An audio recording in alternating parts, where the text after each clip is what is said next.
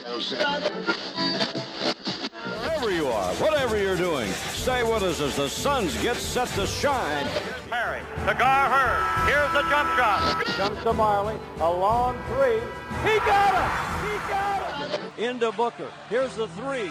Suzanne! Another Sir Charles, and he flies in for a wham, bam, slam. Bravo time! He got it! Suzanne! Oh, brother!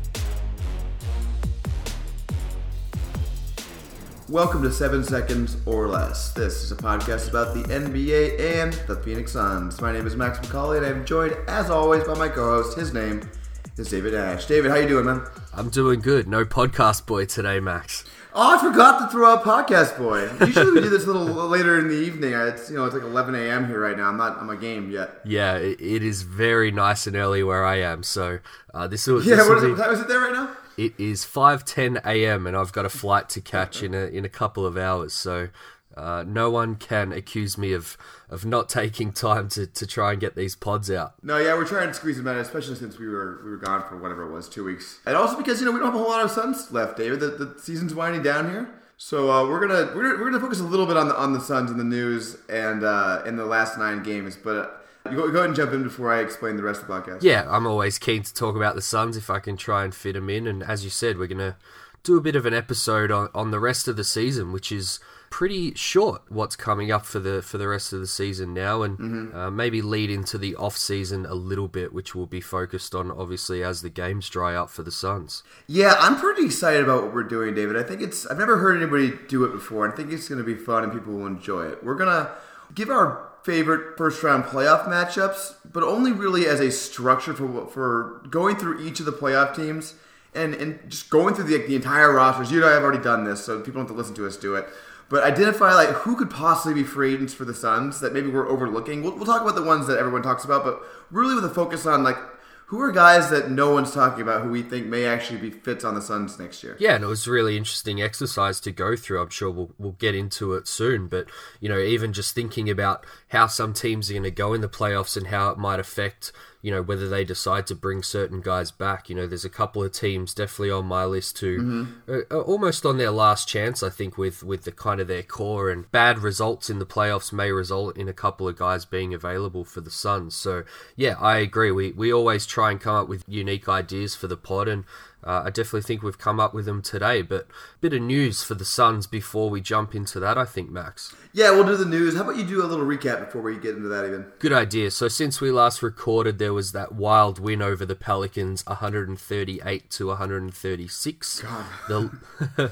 The loss to the Bulls, 101-116, and the loss to the Pistons, 98-118. There's probably also a game versus the Kings, which is happening later today when I'll be on a flight, Max, and that'll probably already have happened by the time this episode's out and people are listening to it. So that means the record will either be 17-57, or if we happen to beat the Kings, it'll be 18-56. But either way, we'll be last in the division, last in the conference, and second last in the league, Max. But I won't get into the tank race because we're going to kind of touch on that a little bit later before we jump into this playoff exercise, I think. Plus, as we mentioned, there was lots of news this week, Max. Yeah, we kind of got lucky with that. We were planning this podcast out on Tuesday, and damn, we don't really have any news or anything new to talk about, and then everything happened all at once. Yep, very quickly we had the GM search rumor, and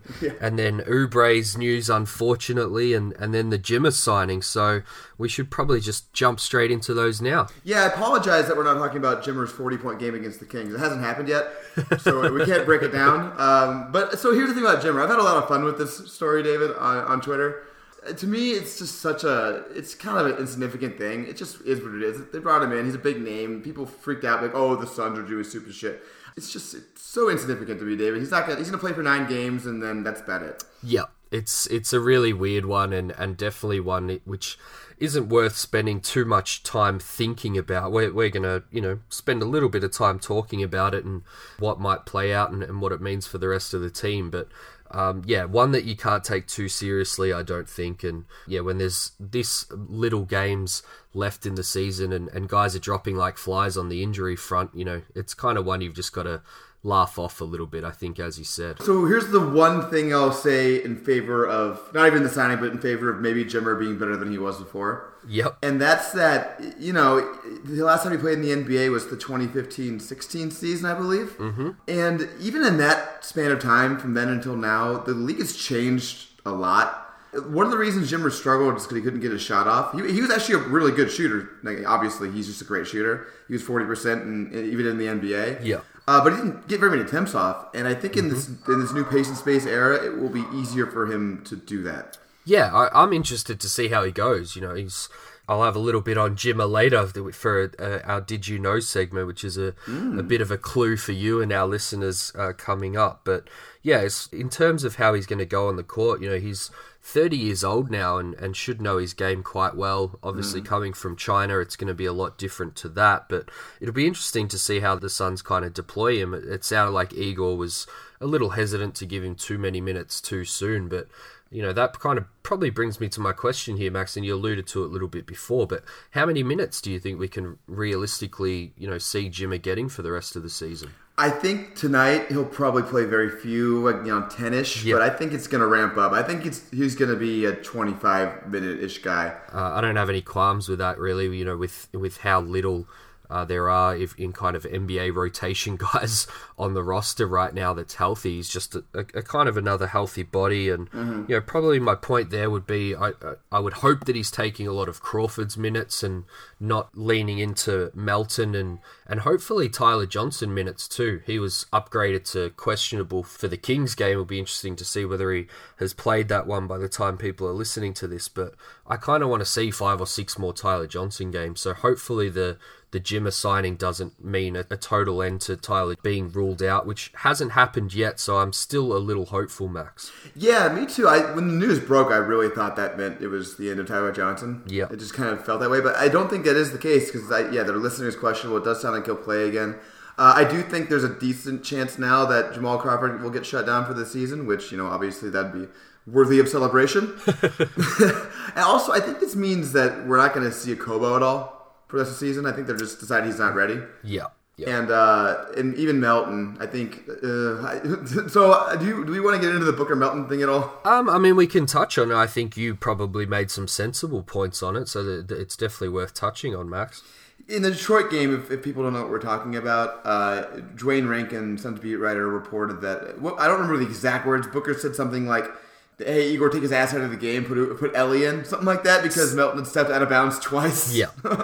on catch and shoot threes, which you can't do that. But here's the thing: these guys are all kids. They're in a competitive basketball game. They get heated. They yell at each other. Anybody who's played sports competitively at any level, even intramurals, knows that tempers can flare sometimes. Mm-hmm. When Booker was interviewed after the game, it sounded like it was not a big deal. They were laughing it off. It just really isn't.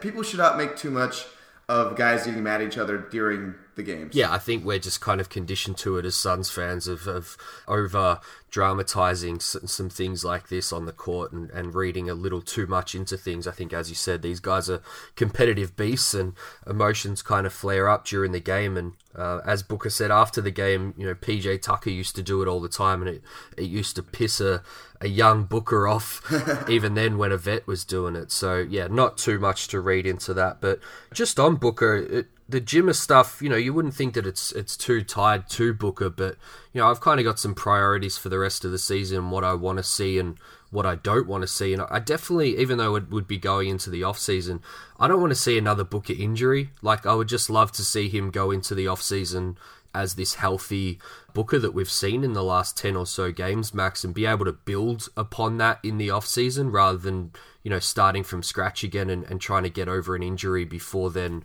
building on his fitness base for the next season. So Jimmer coming in, it takes some of that workload off Booker, I think.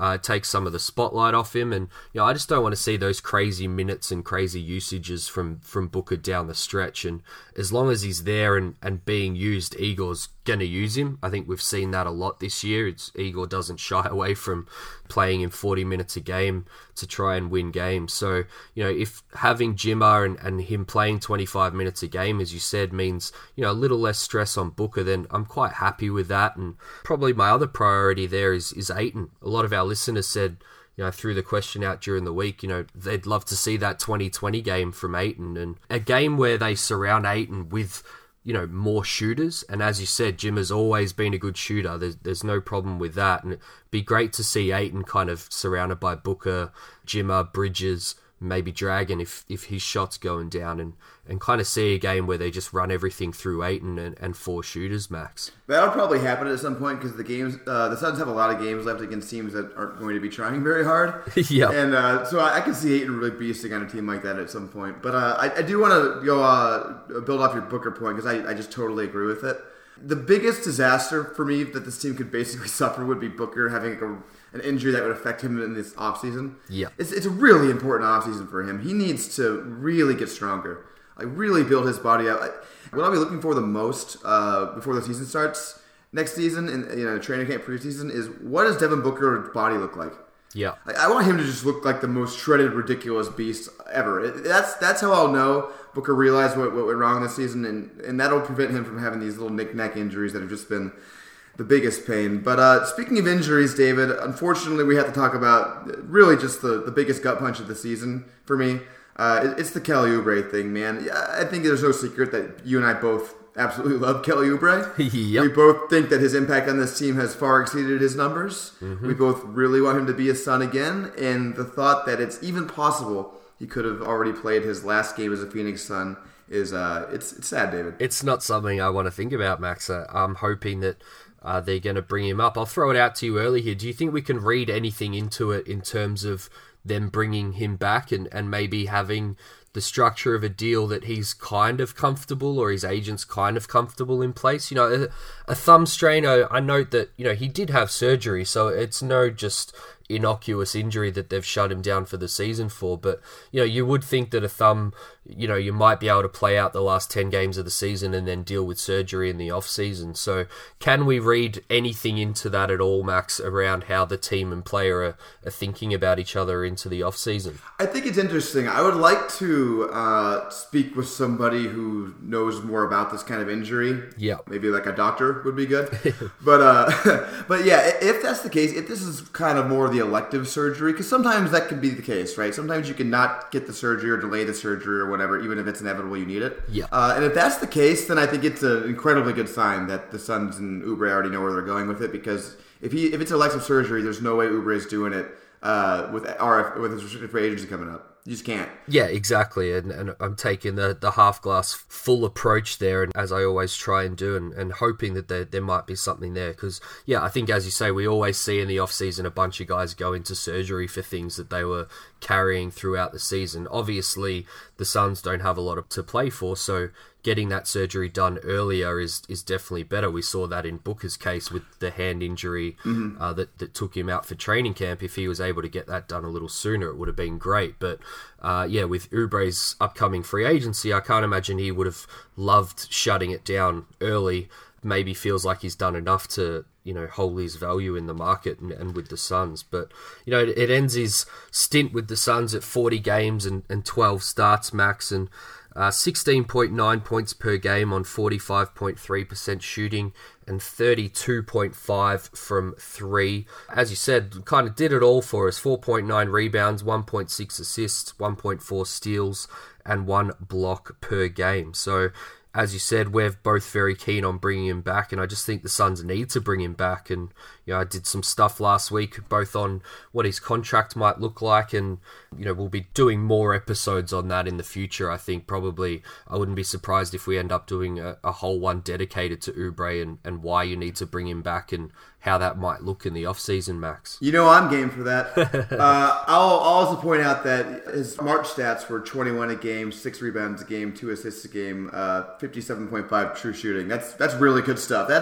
That's secondary scorer ability stuff. Yeah. Second best scorer in your team stuff. And one more thing I wanted to touch on the Oubre thing for sort of a sign that it may have been elective, a good sign, is it wasn't like an immediate, oh man, this guy's out sort of thing, right? Yeah. He was out for one game, the Bulls game, and it kind of came out, and then he lingered a little longer, then they announced that he was taking the surgery. Almost like it was like they had a conversation about it, the Suns and him, and decided, it's not worth it, we're going to bring you back anyway. Just get the surgery sort of thing. That would lend credence to that theory. Yeah, it certainly seemed that way. That was my kind of thought. But is Mikal Bridges probably the biggest plus here? He looks like the only healthy wing on the roster right now. Lots of people have complained about him not starting or not getting enough minutes. It's pretty much impossible for him to not do both now, right, Max? Yeah, absolutely. And I went to the Pistons game the other night, and Mikal Bridges, for parts of that game, was just ridiculous. He really stands out in person as he's kind of a physical force just because of his arms. He is really a problem, man. And I think, it's almost, it's interesting because I think he's kind of getting overrated in some elements and underrated in others. And I think we made this point before, but he's just really underrated as a scorer right now. And he needs to just really exercise that over these last 9 games since he has the opportunity to do so. I want to see him for times kind of not run the offense probably because he can't bring the ball up or anything like that, but I'd like to see him be with Booker sort of running the offense as a secondary guy. He had another 7 assists against Detroit, Max, and he's kind of making a bit of a habit of that. And yeah. I'm really liking what I'm seeing from Igor in terms of putting him in situations to get those assists because he really seems to trust him now as a decision maker. I highlighted the 7 assists on our 7 plays on Twitter, and there was some flashy passes in there, but there was probably 2 or 3 were just very standard assists to mostly to Ayton, but a couple were on entry passes and things which we've seen the Suns really struggle with in the past. So Igor's putting the ball in his hands because they trust him. And then he's doing things off the dribble and stuff that we didn't see earlier in the year. And, at this stage of the season, you're really looking for reasons to watch these games, Max. A couple of them are probably bound to be pretty ugly. But as you said, Mikal is definitely one reason. A lot of our listeners mentioned, it'd be great to see him have a 20-point game or something, a bit of a breakout that kind of shows going into next year what they can expect from Mikal as more of an offensive threat. And, he's doing stuff off the catch. He nearly put Andre Drummond on a poster, which just, I nearly jumped out of my seat when I was watching the game at work because that was just something we have not seen at all from Mikal attacking like that at the basket. So, yeah, really encouraging signs from him, and the injuries do mean that things really open up for him, and he'll be one major reason that I'm watching these last 8 to 9 games because what he does on the court is great, and he's really building a chemistry. I think all those assists that I highlighted, it was kind of Booker, Melton, and Ayton in all 7 of them kind of moving the ball around each other, and that's kind of what you want to see going into next year. Yeah, absolutely. I kind of just thought of this while you were speaking about Mikal. The other thing this kind of does is make it less awkward for TJ to return at some point, doesn't it? It was going to be really hard to fit him back into what the Suns were doing because everything was going so great. Yep. It would have to come with expensive Oubre to an extent, but now that Oubre's out, TJ can really kind of just come back in and get his 5 threes up for his bonus, as we like to talk about. But yeah, I think it would be more likely he would have been shut down if this Oubre thing didn't happen. David, let's move on to the tank race really quickly. I was just looking at the standings. One thing that jumped out to me, Cleveland is now 2 games ahead of Phoenix. Did you see that? Yes. That's interesting. I kind of assumed we were going to finish ahead of Cleveland with the way things were going. Mm-hmm. But now that we're just so barren, I'm not sure the Suns are going to win 2 more games. They might win 2 more games, but you got to think Cleveland wins at least 1 more. Phoenix might be kind of in the driver's seat for the second worst record. Yeah, it's certainly shaping out that way. I think, we've noted before the home stretch for the Suns is looking pretty weak in a lot of the games that we're playing are against these tanking teams. So there's going to be some really ugly ones where each coaching staff or maybe front office has made some moves before the game to try and lose it. But the Phoenix, looking at it more and more, they're pretty much guaranteed to finish in that bottom 4 now, even if they kind of won every game out from here, which that loss to Chicago really solidified that. which means they're guaranteed for a 12.5% chance at number 1. But as you said, way more likely it's going to be that top billing of 14%, which pick 1, 2, and 3 slots all get that 14%. Yeah, I would say even more than likely. It's almost virtually happening because Chicago's 4 games ahead of Phoenix now. They're not going to make that up. Yep, and I would have happily, tried to win every game down the stretch, but these injuries and things have pretty much meant that there's an added bonus to losing these games going forward. I definitely didn't want to lose games. I thought that the Suns could still build on things, and they still can build on things. It would just be with different guys and the young core going into the offseason. So wins aren't bad right now, but for every loss kind of solidifies us not slipping back, because I think we should explain in the new draft odds, they're going to lotto the top 4 picks now, so can kind of mean if you're in that 1 slot, you can slide back to 5 at worst, and then the 2 slot you can slide back to 6, and 3 slots slide back to 7, and so on and so forth. So it does, even though the odds for number 1 and Zion, which we keep talking about, don't change in 1, 2, and 3 with the 14%, there is an added bonus by finishing as high or low as possible. Yeah, absolutely. Although, and no, that is a very true point. I think in this draft, it's less important just because from 4 to 8 is the same damn thing. Maybe not 4 to 8, maybe 5 to 8, because as I told you last night, I'm in love with Jarrett Culver now.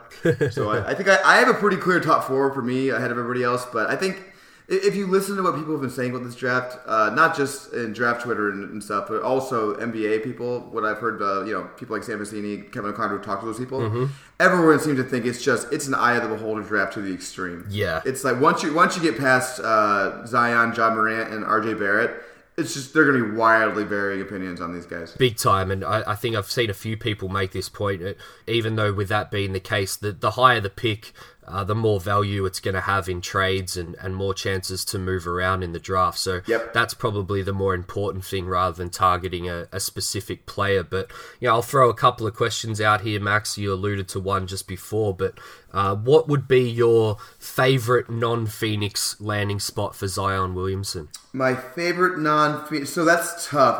There's a bunch that I like a lot, but I think it's New Orleans, just because it would be such an emotional shift for those fans. It really would. It'd be nuts. And also, think of all of a sudden they'd have so much leverage if they had him, because they'd have this really solid thing. They wouldn't be so worried about their team turning into a disaster, and they could really, I kind of feel like, pick and choose their deal a little bit more. Yep, and I think I might know who you might mention here. I think you alluded to him before, but who's your favorite non-Ja Morant March Madness riser, Max? It's definitely Jarrett Culver. And also, you can include Ja Morant if you want. It's still Jarrett Culver. Man, I don't know if you got a chance to watch the highlights from the game yet, David, that he played. I did, Max. Yeah. What'd you think? He's just smooth. Yes. That would probably be the easiest way to explain him. You kind of put him on my radar and mentioned that you thought he'd be the kind of guy that I'd like watching, and you were spot on, because I just love watching those fluid guys make the right plays, really smart with the ball, and just smooth. If I had to put it down to one word, it's very easy with him. Yeah, he reminds you of kind of an old school star. You know what I mean? Mm-hmm. He has those finger roll finishes. He can just do things. He's not very athletic, but he makes up for it. But just so much craft. I love him. I think he's going to be really awesome. And if the Suns end up with him, I will not be disappointed. Not overly flashy from what I've seen, but just kind of gets the job done, and all of a sudden he's kind of filled the box score, and you're spot on. That's the kind of guy that I love to watch, Max. Well, I think I've talked enough basketball with you now that I get your takes, David. You know my type. Yeah, I know your type.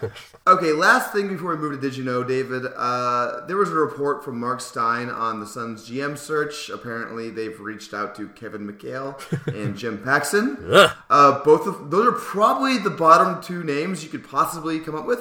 Yeah. And my take on it is, so some people were saying, oh, maybe this is just a favor to agents or whatever. And my take on it is the reputation of your organization. You know where you are right now. Even if it's not true and it's just a favor, maybe make a different favor at this point. Yeah, there's not too much to touch on there, as you said. I would just say I kind of made these points on Twitter, but anyone who's not on there or didn't see them, it kind of just said that they'd spoken to McHale and were interested in Paxson. So you just never know with these reports. And as you said, the Suns should be in a position where they're doing their best not for those things to not leak at the moment, because it's just a bad look. But it kind of puts James Jones in the box seat, I think, because it feels a little bit like a fake search that they're putting on, and they're just going to end up with James Jones as the candidate. Because, as you said, you couldn't come up with two worse GM candidates, I don't think. I think, I looked at McHale was the Timberwolves GM from 95 to 08, Max, and had a decent record, 533 wins and 511 losses, but had 7 first-round exits with those Kevin Garnett teams. Yeah, it's reminiscent of New Orleans with Anthony Davis. Yes, very much so. And, I kind of felt, we saw his name around the coaching search as well. And, maybe I'm giving him too much credit here, but I kind of hope they're just mining him for information because, he's a big man. So anything to do with Ayton is great, that they can pick his brain on what, he would do and what he'd love as a player. And then I think something we've mentioned before with the coaching stuff is, he was the coach of the start of this Houston Rockets team with James Harden. So, any clues or information they can get around building Harden, in terms of Devin Booker, is great information to get too. What information they're getting out of Paxson, I've got no idea. Maybe how to draft number 1, because he drafted LeBron James, Max, but he had a 185-307 record in Cleveland from 99 to 2005, Max. So I think he lives in Phoenix, which is about the only connection he should have with this GM search. Yeah, but David, he's a consultant for the Chicago Bulls right now, who have been a complete and utter disaster for like 5 years. Why would you not want that on the team? Exactly. I feel like you might be right. They're just leaking out names to pretend they're having a search and they're gonna, eventually appoint James Jones. But if they're gonna do that, why not leak out some bigger names like Dave Griffin? You can leak out Barack Obama. Like, how about some big names? How about some good names that people get excited about? Not Kevin McHale. Max McCauley, maybe. Oh yeah, I'm happy to be a fake GM search candidate. All right, I think that's all we gotta do on that one. Definitely. David, how about some Did You Know? Let's do it, Max. As you told me earlier this week, I'm not sure any Did You Know segment has quite been as obvious as this week's.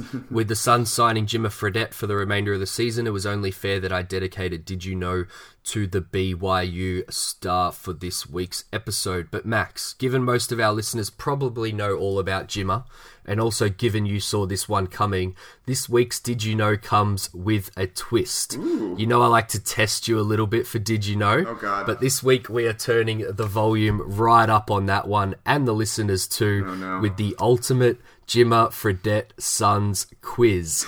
In 7 seconds or less tradition, Max, I have 7 Jimmer-related questions for you covering his basketball career to date. Are you game? I'm terrified, but yeah, let's do it. All right, question 1. Who said this in March 2011? Jimmer is so ridiculous, he will absolutely play in the NBA. He has unlimited range. I'm pretty sure that was at Maxim C11. It sure was. I did a little Twitter search with your handle, and I came up with that beauty, Max. So a nice, easy one for you to start off there. But yeah, it's always good to start off with embarrassing me before going on the next question. You weren't wrong. He did play in the NBA, and he does have unlimited range. So you were spot on. It's true. Question 2. Which name associated to the Suns right now does Jimmer have a brother of the same name? Is it Devin or TJ? Ooh, I'm going to go with Devin. It is TJ. Damn it. His brother is named TJ, and of course gives us our third TJ link to the Suns, but hopefully we won't be mentioning his brother too much, so we won't get too mixed up there, Max. But on to question 3. Jimmer was, of course, drafted at number 10 in the 2011 draft. Not bad given Derek Williams, Jan Vesely, and Bismack Biyombo were all taken before him, Max. Jesus. But here are the names taken after him in that draft. Klay Thompson at 11, Kawhi Leonard at 15, Nikola Vucevic at 16, Iman Shumpert at 17, Tobias Harris at 19, Kenneth Faried at 22, Nikola Mirotic at 23, Reggie Jackson at 24, Jimmy Butler at 30, Bojan Bogdanovic at 31, Chandler Parsons at 38, and Etuan Moore at 55, Max. But now to the question. Which ex-Suns did I skip over at 13, 14, 40, and pick 60, Max. Well, there are definitely a couple of Morris brothers there. Correct. They're the 13 and 14. What were the later ones, the pick numbers? Pick 40, which I'd be very, very surprised if you got, and then the famous pick 60. Oh, Isaiah Thomas, 60? Correct. And I don't know the 40 yet. What's that? John Lua. Okay, yeah. Okay. Question 4. Phoenix brings Jimmer's NBA teams to 6. How many of Jimmer's other 5 other than Phoenix can you name, Max? Well, he was drafted by Milwaukee. Yep. Did he play? He played for Sacramento, right? Correct. Oh, God. What else did he do? Did he ever play for Utah? He did not, surprisingly. Yeah, it seemed like that would have happened. Oh, man. I don't know. Well, who else? He went to Chicago, then the Pelicans, Okay. then his home state, Knicks. I almost said the Knicks, yeah. The other ones I had no idea. Yeah, and as you said, he was drafted by Milwaukee. I didn't list the Spurs, but he was on there for a hot minute, but cut before he played any regular season action. Question 5, Max. Fredette, of course, scored 73 points in a single game in China, but take a stab at both his college career high and NBA career high, Max. I'm going to say in college he probably got to like 38. He had 52 against New Mexico. Did he really? He sure did. That's insane in a college game. And then in the NBA, 28? Ooh, a little less. He had 24 for the New York Knicks. Okay. Bit of a funny Arizona connection here, though, Max. His previous game records before both of those, he had 49 in college against Arizona, and he had 22 in the NBA against none other than the Phoenix Suns. No, that's pretty funny. Real quick prediction. I think he'll set his NBA career high with the Suns. Ooh, I like that. I like that a lot. Question 6. Last year, Jimmer lost in the semi-finals of the $2 million basketball tournament. Which fan favourite son was on his team? Was it Jack Cooley or Lou Amundsen? Oh, I love Lou. And I love Jack Cooley, too. I'm going to go with Lou because I just love him so much. It was Cooley. You're getting these 50-50s wrong. I'm doing really bad with these multiple choices. I tricked you a little bit there. Lou was actually on the other team that beat him in the semi-finals, along with several other NBA guys. Jeremy Evans, Jerome Randall, Donald Sloan, Willie Reed, and James Michael McAdoo. So it basically took a whole roster of ex-NBA guys to take down Jack Cooley and Jimmer Fredette. Wow. Question 7, finally. Jimmer has worn 32 most of his pro career. How many ex-Suns can you name who wore number 32, Max? Mari Stoudemire wore it for a while. Correct. Did Shaq wear it? Correct. I'm probably missing some obvious ones, but they're not coming to mind. You're missing a few old guys that I never expected you to get. Probably only one more obvious one is Jason Kidd from 97 to 2011. Yeah. The names after Shaq do not read very well. Taylor Griffin in 2010, Brandon Wright in 2015, and Devon Reed in 2018. But for our older listeners playing at home and thinking about it and maybe got a few of these right, we've got Nate Hawthorne in 75-76, Ira Terrell in 77, Charles Pittman 83 to 86, Mike Morrison in 1990, and Nigel Knight 91 to 94. I am not afraid to say I have not heard of any of those players, Max. I was just going to say, David, you could have just made all those up and I wouldn't have said anything. I would not know. Bonus quiz for you here in 7 seconds or less tradition. What number did Jimmer wear in Sacramento? Because Francisco Garcia had 32. It happens to also be retired in Phoenix due to a guy who has his own ties back to Sacramento, Max. There's a big clue for you. Oh, Kevin Johnson, 7? Correct. There you go. Now, finally, Max, it caught me a little off guard, but it isn't all that surprising that Jimmer is one of us. And I don't mean a Phoenix Sun. I mean a guy on the wrong side of 30. I know. And quite funnily, now the second oldest guy on the team behind only Jamal Crawford. With it being March Madness time, it got me wondering whether much of the Suns' young core would have even been paying attention to his record-breaking feats back in 2011, Max. Here are the ages of several Suns at that time in history. Booker and Bridges were 14, Jackson, Okobo, and Bender were 13, and DeAndre Ayton and DeAnthony Melton were 12. Wow, that's crazy. As for Jamal Crawford, though, Max, he was the same age that Fredette is right now, 30 years old, and playing his 11th season in the NBA with Atlanta. Quite funny that these two are now the two oldest vets on the current Phoenix Suns, and Fredette may take Crawford's minutes, as we mentioned earlier in the episode. That's it for this week, and looking forward to jumping into some first-round playoff stuff and other potential new Suns, as you mentioned, that we can watch out for in the playoffs when the Suns are all done and dusted, Max. You really outdid yourself on that one, David. That was a lot of fun. I think the listeners are going to like that one a lot. That was cool.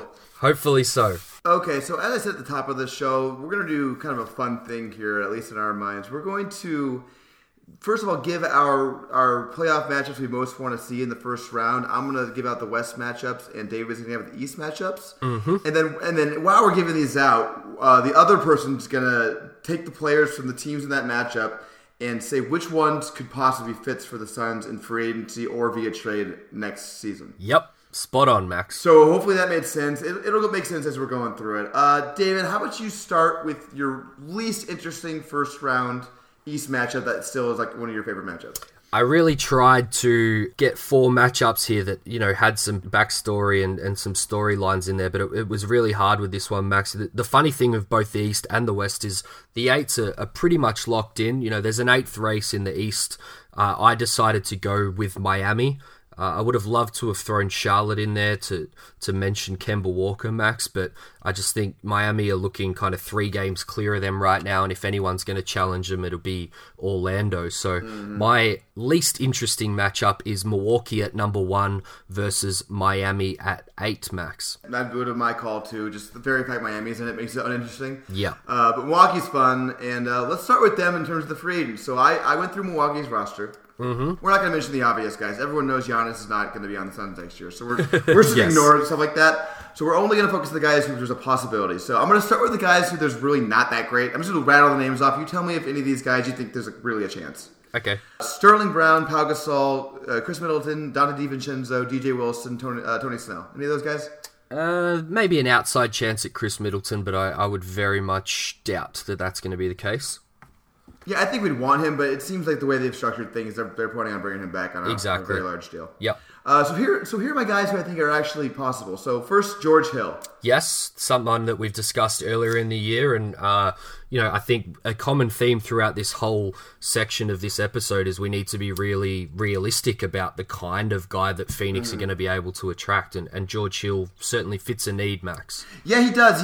He's the problem with him is he's always hurt, right? Yeah. So you'd have to hope for a nice healthy season for him, but he's going to be pretty cheap probably. Mm-hmm. I would guess. I don't think he's going to have a whole lot of interest. So maybe somebody to go next to Booker theoretically makes sense. You know where he really makes sense, Max, and this is a discussion that's going on Suns Twitter all the time at the moment. If you did draft a guy like Ja Morant, I would hope that it's not to start him straight away, and a guy like George Hill makes a shitload of sense when you look at a situation like that. Yep, that does make a lot of sense. That'd be the exact role that you'd want him in.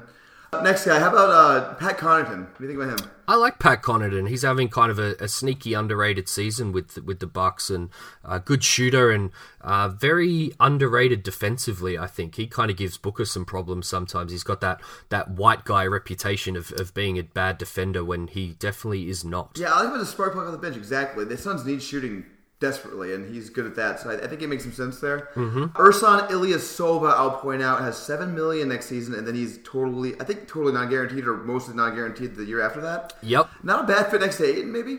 Yeah, I really dislike Ersan as an overall player. I've just never loved him, but the fit there is definitely something you'd be looking for at power forward for sure. And I think you'd rather have Nikola Mirotic, who we won't have to expand too much on because we talk about him like every single podcast. Yes. But I think the reason why Ilyasova would be gettable is because the Bucks would probably rather commit to Mirotic. Yes. And so maybe that's what happens, but obviously you'd rather sign Mirotic outright if for some reason he doesn't go back there. Yeah, of course. If you're choosing between both of those guys, backs against the wall, you're definitely going with Mirotic. But yeah, Ilyasova's a nice shout. Obviously, there'd have to be a trade or something there, but it's good to mention some of these guys that you can trade for rather than just totally free agents, because we just keep mentioning the same names over and over if we do that, Max. That's somebody maybe you could trade TJ Warren for because the contract's way shorter. Yes, I like that. And you could see Milwaukee really wanting TJ Warren for scoring punch. So that could make some sense in some sort of formulation of that. Yeah, I think Milwaukee's one of these teams. I was alluding to it earlier. I expect them to be fine in the playoffs, but maybe along with Utah and a couple of other teams, if things go really badly in the playoffs and they decide they need more scoring, that's where a guy like TJ Warren may actually have some value on the trade market for a couple of these teams that just need a scoring punch off the bench. Yep, totally agree. All right, let's go through Miami really quick. This one's going to be a lot shorter because this roster's a freaking wasteland. The guys who I think aren't real, but I'll mention real quick: Deion Waiters, Derek Jones Jr. I just don't see Derek Jones coming back here, and Deion Waiters ugh. Guys who I think are actual legitimate possibilities: Goran Dragic, maybe. Yeah, I'm kind of sneaky on the radar with him, very much like Ricky Rubio. They're not amazing options, but just their ties to Igor and being able to just come in and run an offense. Again, when you're talking about a guy like Ja Morant, these guys, Rubio and Goran in particular, has 1 year left on his deal, I believe, whereas Rubio you'd be signing... it's a player option, which he'll probably exercise. Yeah, whereas Rubio you'd be signing outright. But again, if it's just a guy to come in and play a role, has ties to Igor, yeah, definitely wouldn't rule it out. Nope. And only other guy, because like I said, this roster's got nothing, is Kelly Olynyk. His contract's not terrible, and there's some ways he makes sense next to Aiden. Yeah, a guy I've mentioned before, and probably another common theme that's going to come up is adding a power forward that may not be your long-term solution at power forward or even the type of guy that you want to play next to Ayton long-term. We've had some pretty lengthy chats about how you should be optimizing Ayton at his peak, but I think the Bender experiment has shown us at least the type of power forward that should be playing next to Ayton more shorter term, and I do think Olynyk kind of fits that bill and can play some backup five as well. Yep, that's my thinking too. I think it makes some sense. All right, I'm going to go to my least interesting West matchup. Okay. To me, it's the thing is, it's the West, so they're all sort of interesting. Yeah. But for me, it's Utah and San Antonio. Not really for any fault of their own. Kind of San Antonio I'm just bored of. Yep. But it's just because the other matchups I'll get to are just way better, so I kind of had to kick these guys to the side just to have them away. Yep. So let's start going through those rosters. You can choose whichever one first. I'll start with the Spurs, and I'll just throw two names at you. One that I don't love, but I'm just suspicious of. Rudy Gay is an unrestricted free agent. So that's like the problem is he's a wing, right?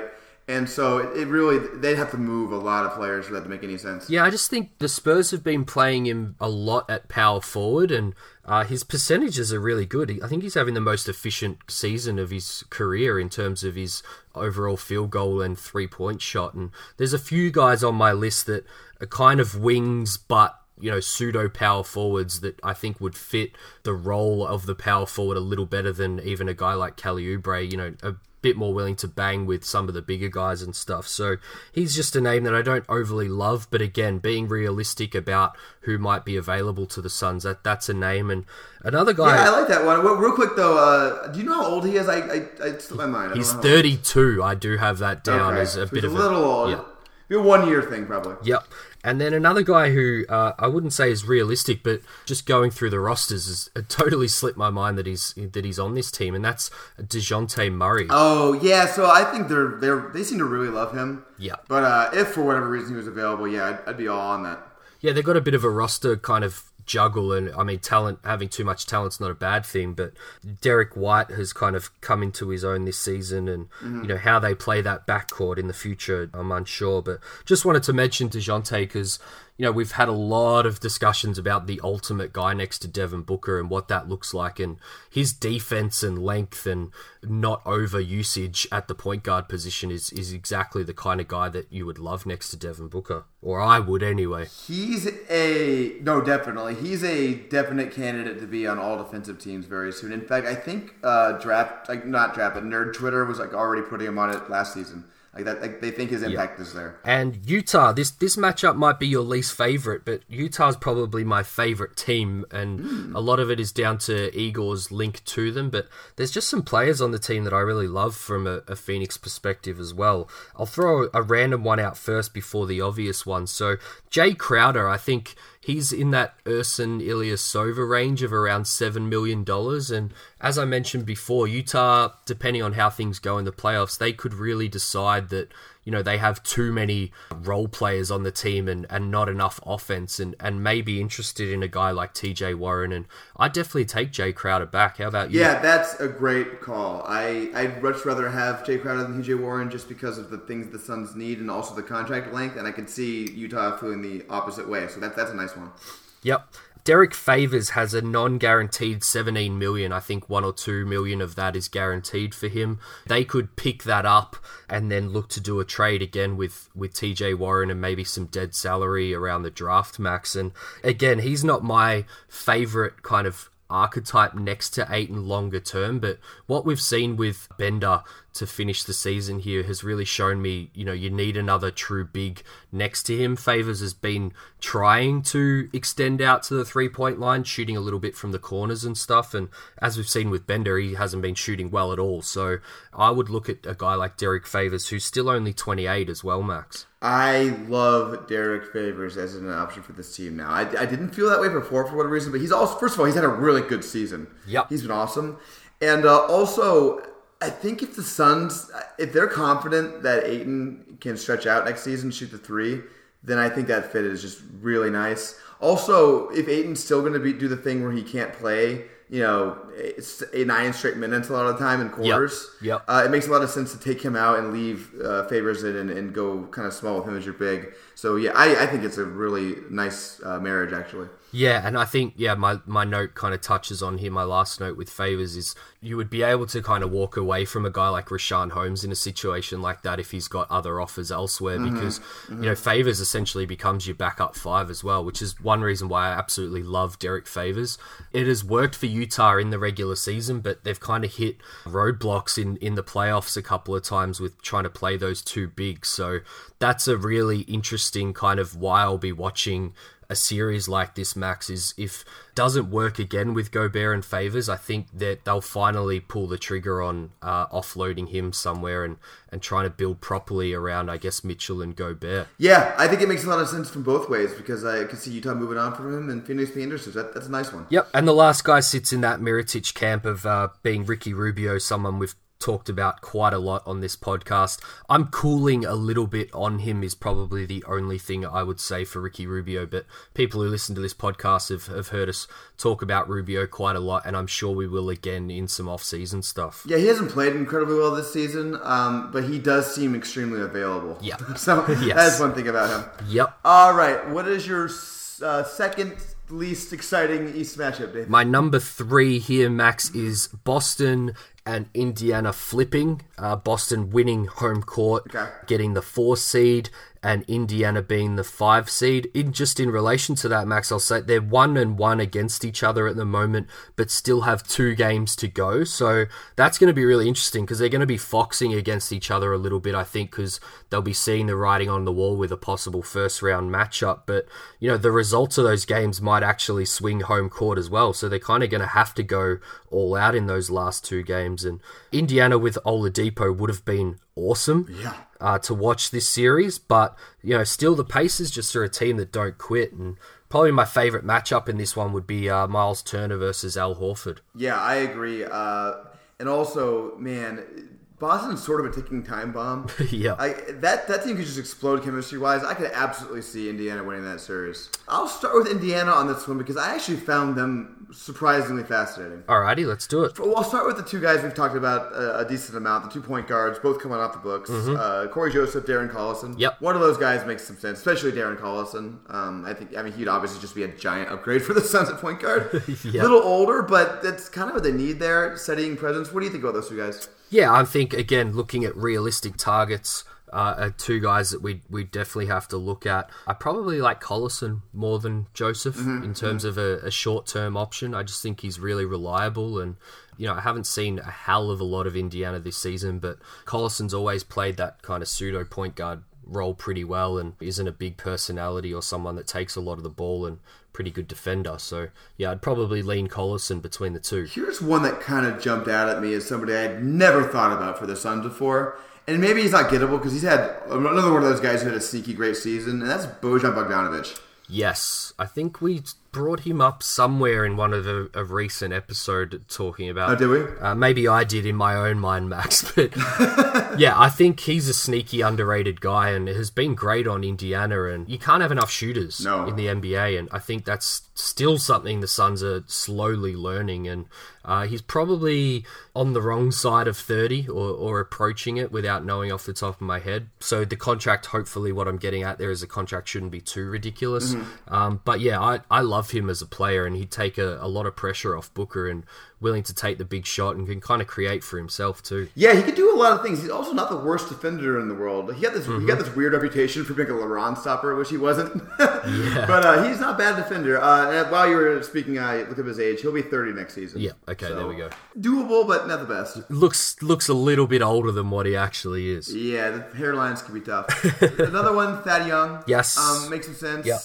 He's a banger next to 8, and he's a little older also, but really just a really solid player. Yeah. Yeah, he's again, we're not throwing out the massive names here, and some listeners might be disappointed in that, but we've got to be realistic here, and I've seen quite a few people bring up Thad Young, and I think he's a great name in terms of ticking a lot of the boxes of what you want next to DeAndre Ayton. So do I. I'm just going to mention 2 more names so I could see be on the team next year, who I'm not excited about, but Kyle O'Quinn and Wes Matthews, it wouldn't shock me. They kind of make some sense. Yeah, that's all that needs to be said on those. Yep. Okay, let's go to Boston. I'm gonna start with a bomb. I wouldn't be shocked if Boston wants nothing to do with Hayward going forward. Yes. Depending what they're trying to do. Yep. And I could also see the Suns being desperate enough for like a big name to trade a lot for Gordon Hayward. So what you're saying is our backcourt next year will be Jimmer Fredette, Devin Booker, and Gordon Hayward? We're going to be the favorite team of Utah, man. They're going to like that. The Utah fans are going to defect to us from the Jazz. Oh, wow. That would be a massive turn in events. Yeah. So I don't think it's going to happen or anything, but it's possible. Here's the guys who I think are a little more realistic. I mean, we don't have to talk about him, David, but Terry Rozier. Yeah, okay. Terry Rozier. There's a lot of links there. We know that the Suns have liked him in the past. Whatever. Hope that doesn't happen. I'll make one note on Terry Rozier. We see a lot of negativity towards him. I'm definitely someone who has been very negative towards him. But I guess with seeing the potential writing on the wall, I would just say as someone who has probably spent all season talking about continuity and situation and things like that, is if the Suns do end up signing Terry Rozier, particularly with the guys that they've targeted recently all working out on the team, I would be negative towards the signing depending on how much the money value is, but I will embrace Rozier and give him an opportunity because he has shown flashes of being a very good NBA player, and I can't continue to preach opportunity and fit and continuity with everything that we talk about on this pod and then not give Rozier a break if he ends up being a Phoenix Sun and seeing whether the opportunity and the different system and environment may change the course of events for Terry. Yeah, so before this season started, I said I was going to give Jamal Crawford a chance, and it lasted about a quarter. So that's about how long it'll last for Terry with me. I'm less patient than you are, David. Aaron Baines is my other name. We talked about him last offseason. He's got a player option. He might exercise, but I do like him as a backup-ish 5, maybe even playing next to Ayton sometimes. I love Aaron Baines. He's yeah, I know you do. a token Aussie.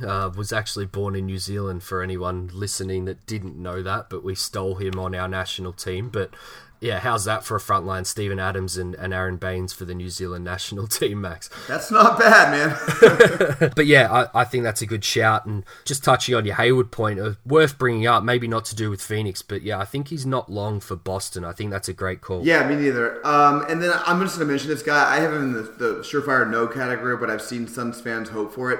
Kyrie Irving's not coming to Phoenix, guys. Just forget about that. Nope. Forget about that. All right, David, I'm going to give you my third West matchup. Do it. This one is, I think this is a fun basketball matchup. It's Portland versus Denver. Ooh. And there's also the Nurkic storyline, which is kind of fun because the Denver had to move on from Nurkic, and that was sort of a sour relationship. Yep. But just on the court, I think the offense on both sides would just be really fun. Yeah, I think that's a matchup that I'd really look forward to watching and going through this exercise, that when the Suns season is over, I'm going to really look forward to watching some of these playoff matchups, Max, and This will definitely be one of them. Let's get Denver out of the way because I find them less interesting than I do with the Portland Trail Blazers. Mm-hmm. Isaiah Thomas, obviously, struggling mightily, but could be a six-man option for the Suns and has been here before. He's an unrestricted free agent. Be interesting to see how his playoff do go and whether he even plays at all.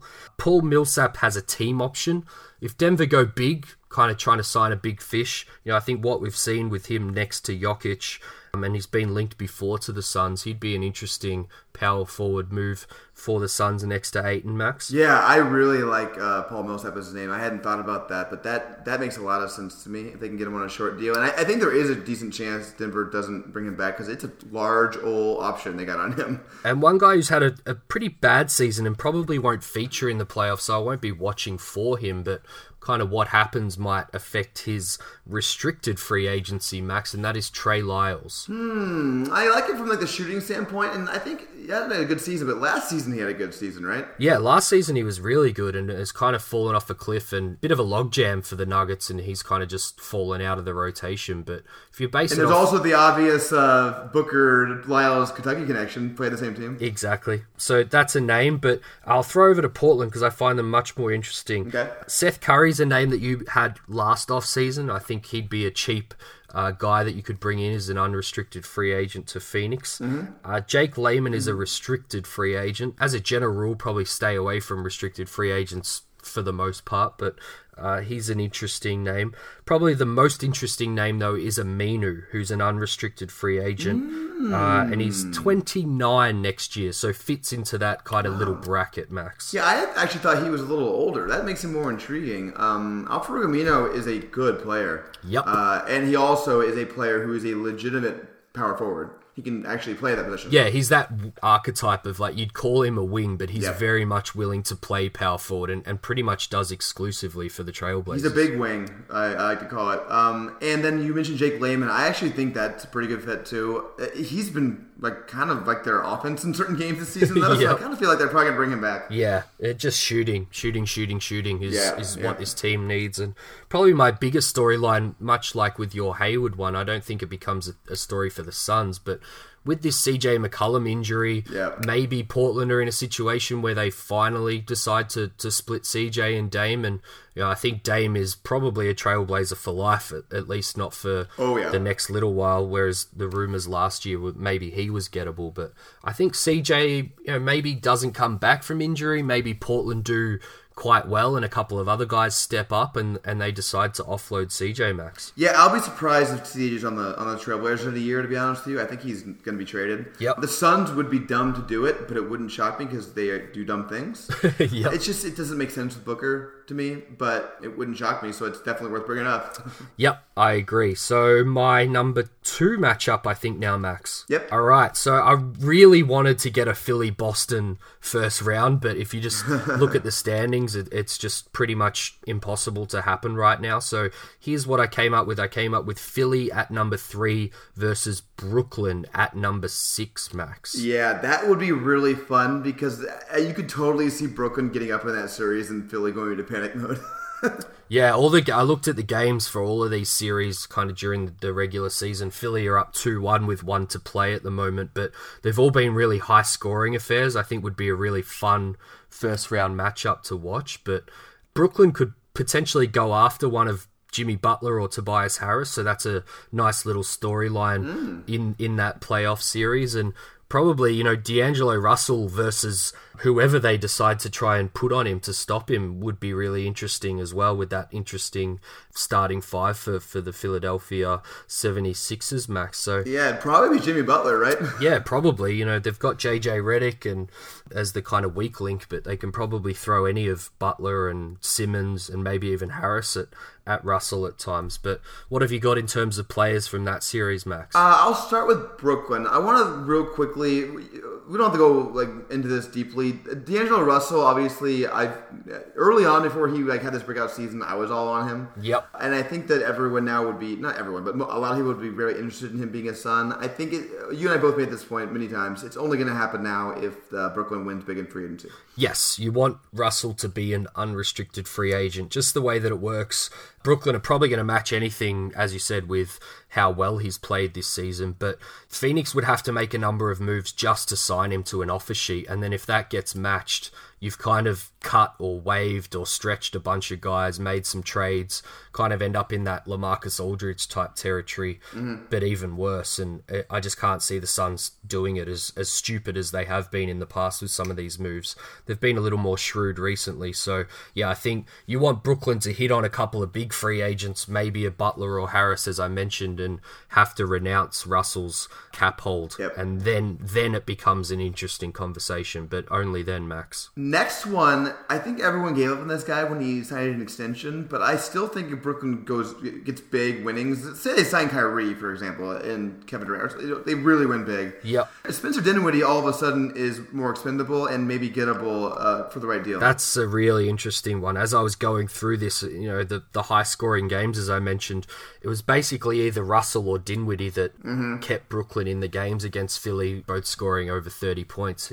And good point by you, just because guys sign contracts, it doesn't mean that they're not gettable in the future. And we'll continue to bring up non-free agents in this section because, as I said, you just end up talking about the same names over and over again if you just go with the free agents, Max. Yep. I'll go to the guys who are more realistic, but I think less interesting. And we can talk about them together because they're kind of a similar role they would play for the Suns.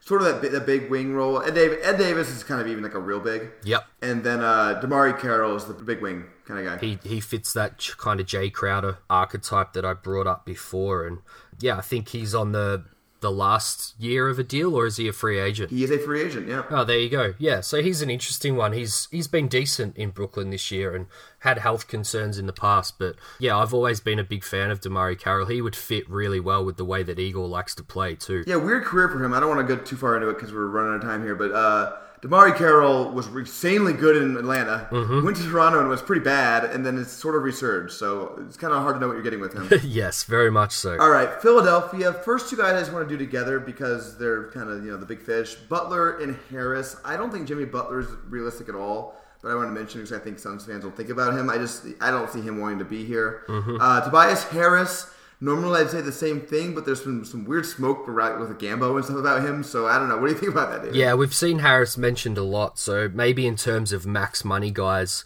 which we would have to make some moves to free up, but we do see Tobias Harris's name linked a lot to the Phoenix Suns, and as you said, where there's smoke, there's often fire, so I seem to find a hard situation why Harris would choose to come to the Phoenix Suns, particularly because he should have other offers for the same money, but maybe if those offers aren't quite forthcoming and the Suns were willing to give him the full max, that might be a way that you see Harris in the desert. Yeah, I guess it's not impossible. And here's the thing, though. Like you said, you have to create max space. I think Oubre's gone if you do that. You have to. 100%. Listen, that's worth it because Tobias Harris is, near star level player, so you do it. Yeah. Three guys from Philly. We'll go through quickly. Mike Scott, I think, makes some sense. Yep. For people who don't know who he is, he's like a stretch power forward guy. Makes sense to Ayton. Other guys, TJ McConnell, Arizona connection, need a point guard. That's pretty obvious. And then JJ Redick was tied to the Suns before. Would love to bring him in. Great character guy, great shooter. Obviously makes all the sense in the world to me. Yeah, both of those guys tick boxes there and have links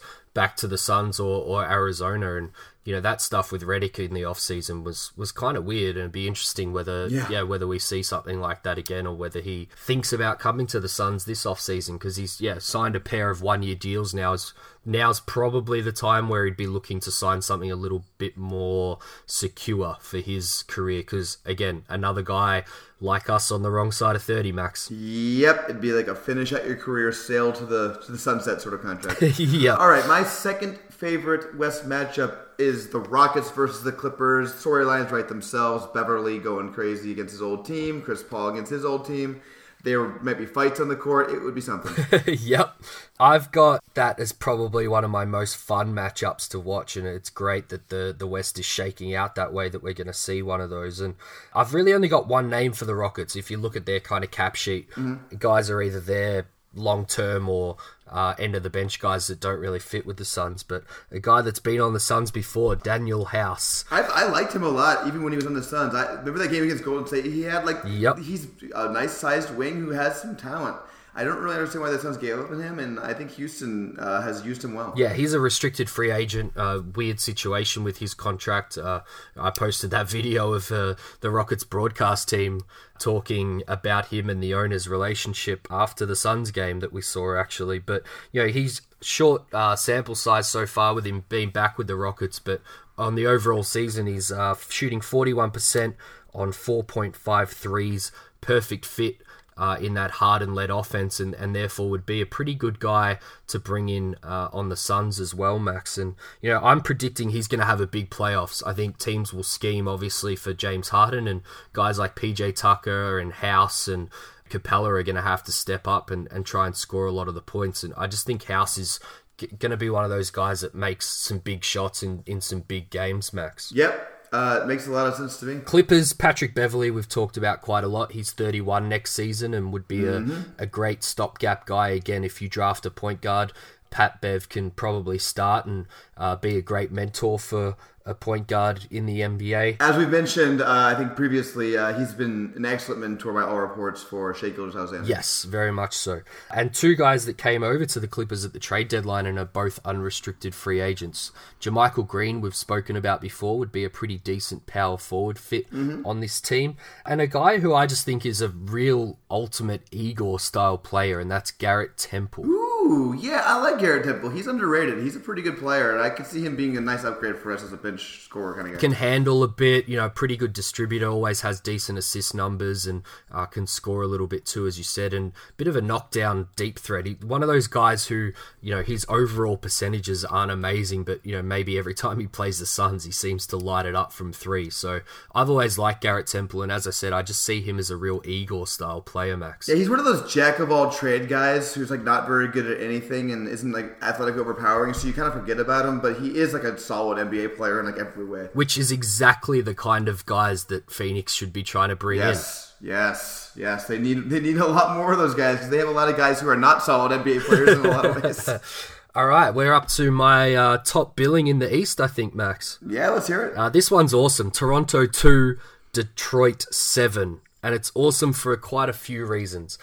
Detroit are 3-0 on the season against Toronto, Max. Wow, I did not realize that. I think Ibaka missed one, Lowry missed one, and Kawhi missed one, but still, mentally, that is very, very good. Toronto's playoff record overall obviously makes this series or any first round series that Toronto are in really interesting for this upcoming playoff run, but also the link to Dwayne Casey, who's now the head coach of Detroit, going up against his old team, obviously 3-0 because he knows how to scheme for Toronto perhaps, and pressure would really be on Kawhi and Toronto in a first round matchup. And favorite matchup here, Blake versus Siakam, would be awesome to watch. Yeah, that would be really good. And another reason why I like this pick by you is, listen, the Bill Simmons theory from a long time ago, it's if you have the best player in the series, you can win the series. And Blake Griffin could be the best player in the series if he gets onto a good roll. He's really good. Yes. He's been on a bit of a downward trend lately. I only know this because he has completely tanked my fantasy team at the pointy end of the season. But that's the kind of matchup, other than Siakam, you've kind of got that weird Gasol-Ibaka thing and what they do with them. And yeah, Blake could cause all kinds of problems if Pascal can't handle him. Speaking of Mr. Blake Griffin, let's get to Detroit. Okay. I don't think it's likely in any sense, but if Detroit flames out, there's some problems there. They decide they don't want to pay the massive contract that Blake is currently being paid. Is it impossible that the Phoenix Suns, who have been linked to Blake before, are the ones who step up to bring him on? He's, as you said, been linked before, and there's a gaping hole at power forward, Max. So that's a very, very interesting one. Ones who are probably less interesting, Zaza Pachulia. Ugh. I have to mention a sort of backup just because I think he's a free agent, maybe a backup center. Igor connection too. Igor connection. And then two guys who I think one may be more likely than the other, but both possible: Reggie Jackson and Ish Smith. Ooh, every time I watch Ish Smith play, I think how fun it would be if he was our backup point guard. But Reggie Jackson, what are you thinking there? I'm thinking there that Detroit probably hates him because he's bad. I'm thinking that the Suns are effing desperate for point guards. Yep. And I'm thinking he only has 1 year left on his deal. Those are all the things that I'm thinking. The type of situation that might play out where, yeah, they don't get guys that they want and they've got to look to trades. I've said very consistently that I see Phoenix making quite a lot of trade movement this offseason. So, yeah, that would be a stopgap, again, type option. And Reggie's been kind of good. It'll be interesting to see how he goes. I haven't really followed his stats very closely, but that's interesting. Yeah, he's been really good in that little resurgence that Detroit have had, and still has some frustrating games, obviously. But him and Drummond have kind of seemed to have worked it out a little bit, and Blake's stats have kind of taken a bit of a backseat as a result. But yeah, it will be interesting to see them in the playoffs. I'm kind of really glad they've made it, because it'll be a good team to watch, I think, to see if it all capitulates or whether they can rise to the occasion a little bit. Yeah, they kind of feel like a better playoff team than a regular season team to me for some reason. I can see them really being hard to play against when Drummond and you have Drummond and Blake coming at you every single night for a series. That's kind of a lot. Yeah. Toronto.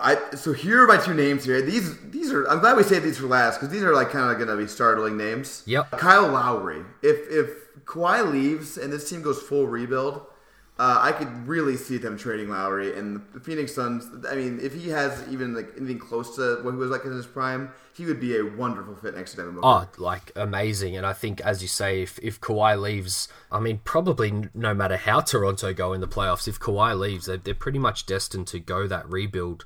It'll be interesting. I think that's where a guy like Tyler Johnson's contract really comes into play. Yep. And you kind of throw a bunch of other stuff at Toronto and get Lowry across, because, yeah, that would be a pretty awesome backcourt pairing with Devin Booker.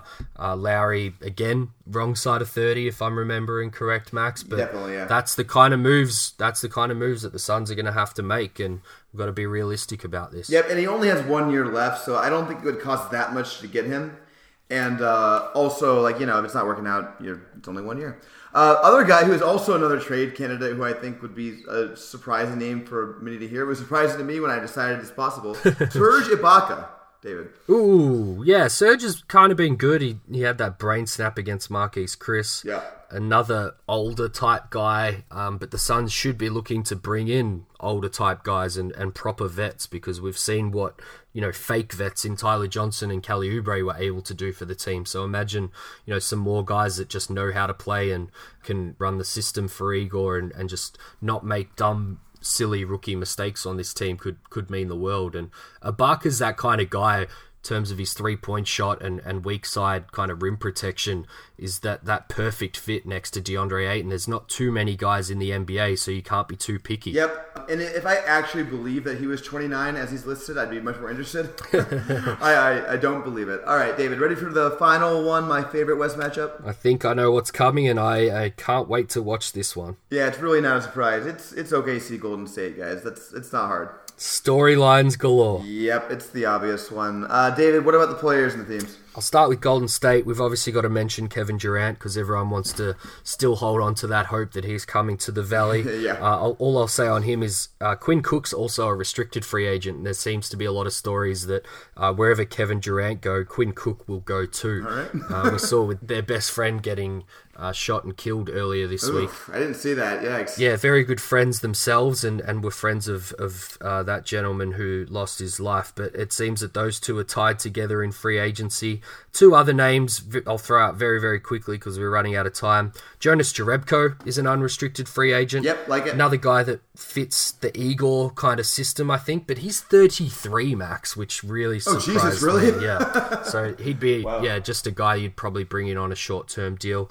And a guy I've mentioned before, so I won't go on him too much, is Jordan Bell. Oh, I mean, I love Jordan Bell. I think they'll probably try to keep him because he's probably the cheaper end, but I do love him. So on to OKC. I'll start from the bottom. Patrick Patterson has a player option who's completely fallen off this season, but is only 31 years old and would be a decent stretch for next to Ayton. Yeah, definitely. He has fallen off. Maybe you try to give him a small deal. Hope he resurges his career. Markieff Morris is an unrestricted free agent. Be interesting to see what he does in free agency, but I don't think probably not coming to the Suns.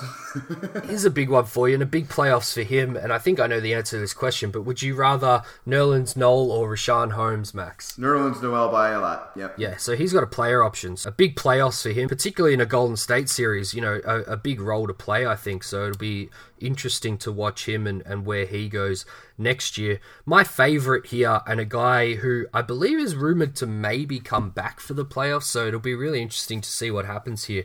That is Andre Robertson. While you're talking, I thought about that. The problem, the Suns just are so desperately needing shooting that it's a tough fit, but the defenses obviously would be awesome. Him and Mikal out there would be silly. Yep. So I like it. You know, OKC have had an amazing defense already this year without Andre, and maybe if they're in a playoff series, whether it is against the Warriors or someone else where they decide that they just didn't have quite enough offense, they already had a great defense without Roberson. They might decide to make a change, and TJ Warren off the bench for them as a scoring punch could be an option that they'd look at. And their money's quite similar. Warren's got more years, and I would love Robertson on this team. Yeah, it makes a lot of sense. Also, they wouldn't care about TJ Warren's years as much, you'd probably think, because they're capped out regardless. Yeah. So, exactly. Yeah, that does make a lot of sense. And I just want to quickly touch on your Noel point. I thought it was great. His player option is really small, so it'll probably just depend on how he plays in the playoffs, exactly like you said. And I can see him being like a breakout star of the playoffs and going somewhere, getting overpaid, and then not being as good. Yep, he's prime for that, definitely. Yep. All right, David, ready for 7 seconds or less? Let's do it.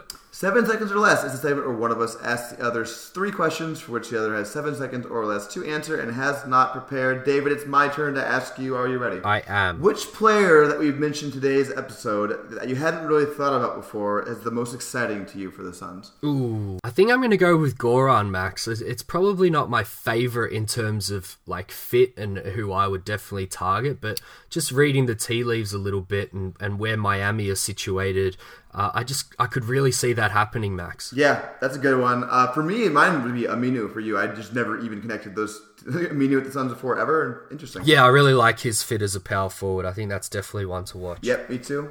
All right, we talked about first round matchups, David, but what matchup out of the entire playoffs, you can pick any round, do you most want to see? That is a great question and something I mentioned earlier. I in the East, I definitely want to see a Philly-Boston matchup. I'm not sure with the way that the bracket's looking whether that can happen. My favorite matchup in the West is probably your Golden State OKC one, so I'm definitely going to be rooting for that one to happen. Outside of that, I kind of want to see Golden State and Houston go at it again in full health, Max. I know that's boring to some people, but I definitely want to still see that again. It's not boring to me because I think Harden's even better than he was last year. Yeah. And I think he'd be a massive problem for them. Mine's probably Giannis versus Golden State. I want to see that. I hope that's the finals we get. Yeah, me too. You know, you kind of almost predicted my next question. At this point, David, out of all the teams that are going to make the playoffs, who do you want to win the title? Who do I want to win the title? I kind of want Houston to win it. Interesting. I don't know. I'm a bit of a Houston fan. I just really like the way that they've built things over the years, and last year was obviously a bit of a shocker. So the narrative of them coming back and beating Golden State would be awesome to see, for me at least. I'm not sure how much people love them outside of that, but probably outside of that and the storylines that go with it, a team that I've written all year is I would love to see Toronto win the NBA Finals, Max. Yeah, that'd be a fun story. I like when teams like that win, and that's why mine's OKC, because I like teams like that winning. Yeah, I'll throw it back at you. What 2 questions. What's your most likely upset of these first rounds that we've gone over, and who would you choose as a non-Golden State winner for the finals? My most likely upset, I touched on it earlier, I think Indiana could beat Boston. Yep. That's probably it for me. And then I think the non-Golden State winner, if I had to bet on it, would be... that's tough. I guess I would bet on Toronto. Yep. No, actually, you know what? I think it's Philly. I think Philly has a really high upside if they figure it out. Ooh, yes. That's a good one. Yep, I like that one a lot. Okay, that's it for us, David. Last week I said we'd read out some reviews. We don't have very much time, so we'll read about next week, if that's okay with everybody. 4 guys in the US all jumped on, and we're up to 65 stars, Max. So shout out to Andreas, DJB, Blakers1328, and I Hate Tay West, who all gave us very positive reviews. So thanks, guys. And we'll read your reviews out next week, along with anybody else who reviews. We'll put a whole segment aside for it. We'll read them all out. So my apologies, but I've got a flight to catch, which is why we're finishing this one up, Max. Yep, only reason why. Please rate, review, subscribe. It really helps us. David, thank you so much for joining us. This is fun. Yeah, this was a lot of fun, Max, and I'm glad we could squeeze it in because we might miss next week with my travel. But I'm excited after after this for, we're going to have plenty of draft, free agency, and trade episodes once the season's over. And I'll throw it over to you now, Max. You were very positive about our wins to end the season. How are you feeling now? How many wins might we get in these last 9 games? Probably 9-0 because of Jimmer and Fredette, I'd guess. No, not good. Probably 2 or 3. Yeah, I think that's probably realistic now, and we'll be all hoping the season's over by the end of it. But as I said, lots of exciting stuff coming up, and we'll keep coming with episodes as we can. It's going to be an interesting off-season. Thanks, guys.